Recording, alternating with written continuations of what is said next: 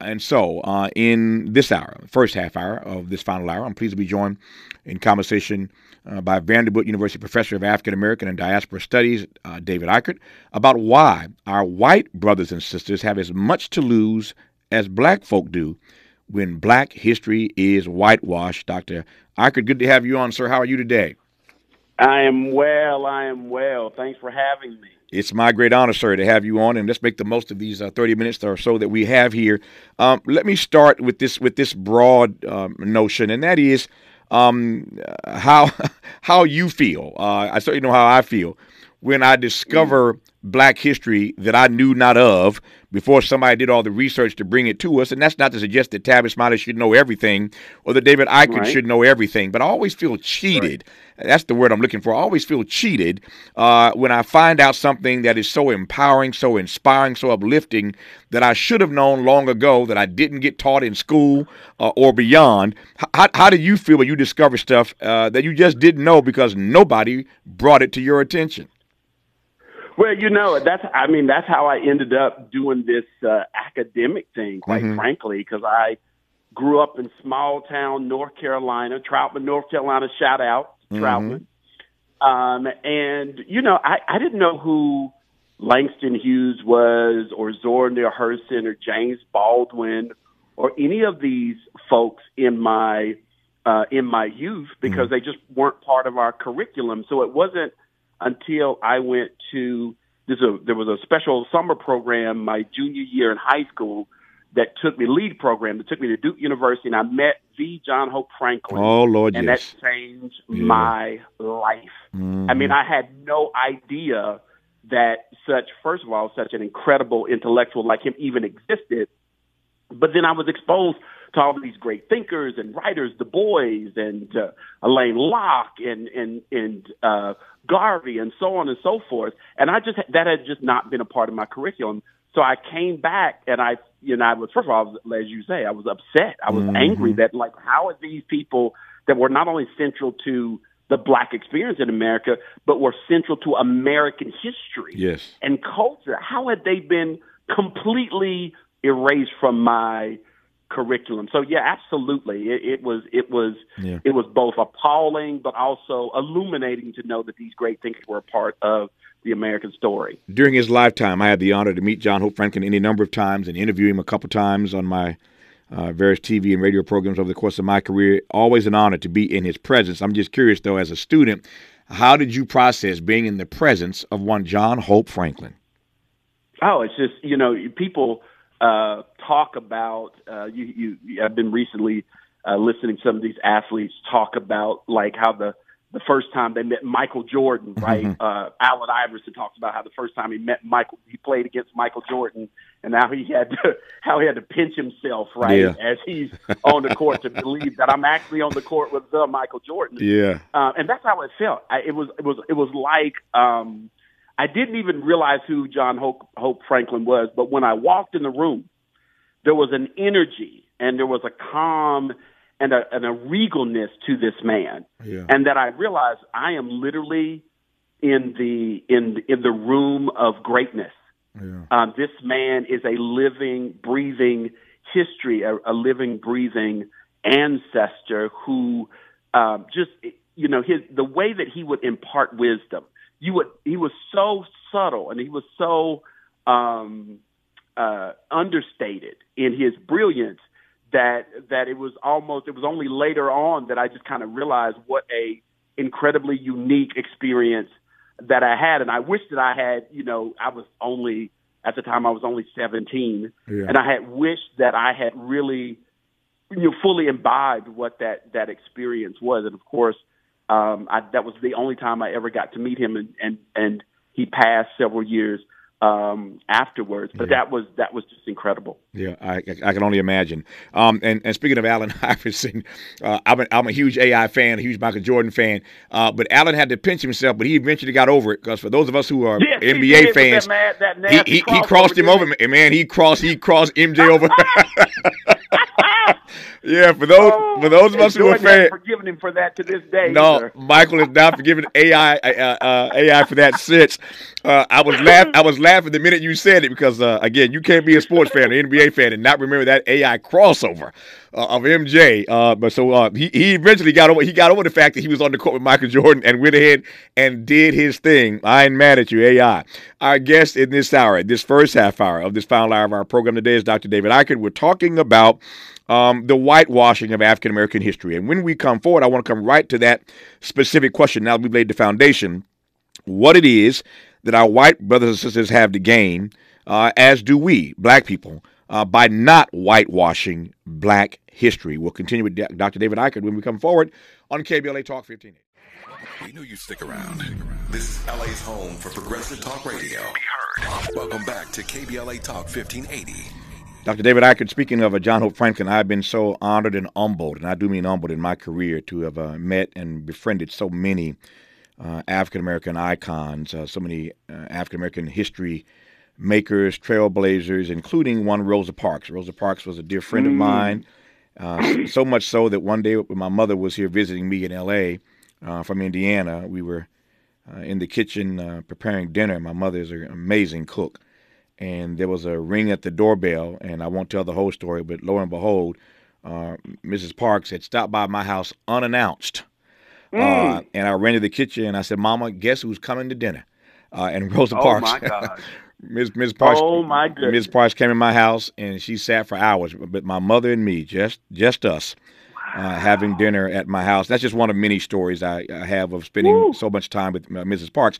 I raise that only because I love the story that you told. Your TED Talk was amazing. But this story of your son learning about Rosa Parks, we'll get to the whitewashing of black history. But I wonder if you might indulge me one more time with that story about your son and Rosa Parks. Yeah, every day I would pick my kids up from school. I basically asked them the same question, what'd you learn from school today? And, that would be how we would start our discussion. And oftentimes I would have to correct certain kind of things that their teachers would say. And in some cases even have to call the teachers to say, look, you can't, that's misinformation. But on one particular day during Black History Month, my son, anticipating my question, was so excited. He said, Dad, I'm going to tell you what I learned today. I learned about Rosa Parks. And I was all excited, too. I was like, oh, boy, getting excited about Rosa Parks. Tell me.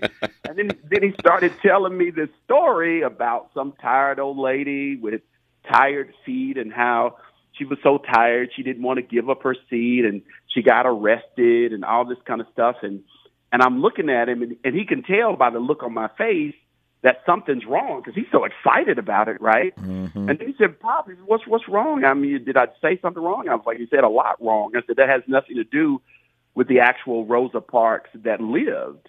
And he was confused because, this was something that he thought I'd be excited about. And, of course, I made him read her autobiography, which, as you know, was written during her lifetime as this misinformation about her social activism was being perpetuated. That's right. And part of the reason she wrote the autobiography was to set the record straight. And so I ordered the book. My son read it, and he was shocked to learn that she was a great admirer of Malcolm X, that her grandfather, who she admired greatly, was light enough to pass as white and would often, when he would take them into town, he would take them into town with his shotgun over his waist in his wagon to make sure that people understood that if anybody messed with his children, they were going to get a cap in their proverbial behind. And so she grew up with this kind of armed self-defense mentality. And in fact, she thought Martin Luther King initially was a little crazy because she saw him get punched on stage and tell the people that were grabbing the white dude that punched him to back off. And she said, well, the way she was raised, this didn't make any sense for her.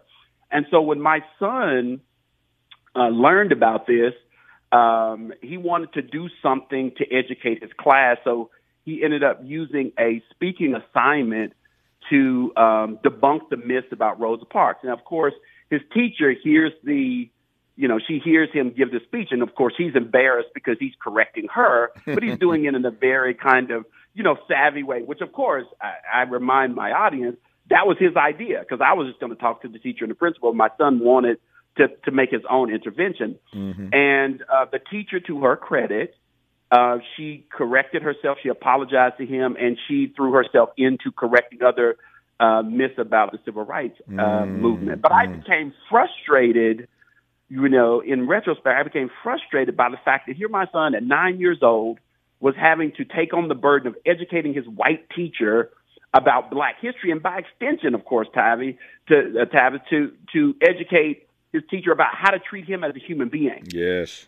Right. Yeah. And so this was kind of the fulcrum of my TED Talk, to think about, like, why is it that even with this living and breathing icon of a civil rights figure that we needed Rosa Parks not to be the intelligent, shrewd, armed self-defense, Malcolm X admiring person that she was. We needed her to be some old, tired Black woman who just happened to be an accidental activist. Yeah.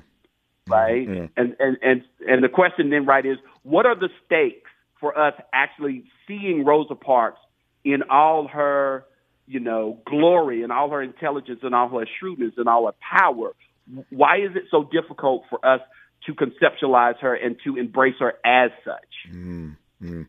I'm just your comments are quite sobering. I had the honor of eulogizing her. There were actually three funerals for Rosa Parks, three services. One in Montgomery at the church that she attended, and that's the one I spoke at and eulogized her there. As you know, she was the first Black woman to lie in state in the U.S. Capitol. A second service there, and the final service at Greater Grace in Detroit, where she had moved once leaving the South and worked for many years for the late great Congressman John Conyers in the city of Detroit. So there were three services for her, but I was honored to be invited to give to eulogize her, to funeralize her at that first service at her church in Montgomery. So I am just shaking a bit as you tell that story. It's a powerful story, which leads us right into what I want to talk to you about in the 8 or so minutes I have left here. And you can take the time to put a finer point on the question that I wanted you to tackle, which is why our white brothers and sisters have as much to lose as we do, Black folk, when Black history is whitewashed. Take it away, Professor Ikard. Well, look, January 6th, right? We have a situation. One of my colleagues, John Metzel, writes a book called Dying of Whiteness. And in the book, he recounts the ways that gun ownership by whites has contributed to so many deaths, suicides, and other types of dangers to white folks, and the ways in which a lot of gun lobbyists and even state legislatures keep the stats about this erased, right? And that these types of phenomenon are erased because they want to continue to perpetuate this idea that gun ownership is about, white self-determination and manhood and so on and so forth, and to erase the dangers of that. Mm-hmm. I think it is a practice in white America to erase those things which obscure this kind of way in which freedom in America has been premised parasitically on denying the rights and the humanities of Black and brown people. Mm-hmm. And that is almost like a virus.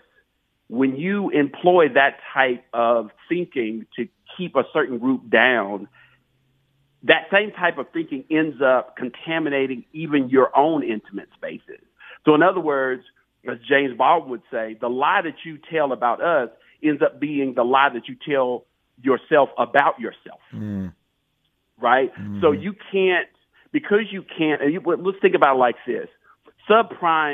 The subprime debacle started in Black and brown communities with various banks and financial organizations exploiting those communities for financial gain, right? And because nobody did anything about that, it spread to the greater, wider community, and then it went global, right, had people been paying attention to what was happening to those black and brown people in the ways that they were being exploited, they could have headed that off, that particular global crisis, headed off at the curb. But because it started with people that were disrespected, that were not seen as fully human, we ignored that, and ignored it until it became an issue that affected not just white Americans, but the whole entire global economy. And so it's important, right? It's important for white folks to realize that if they can only ignore black people at their own peril, because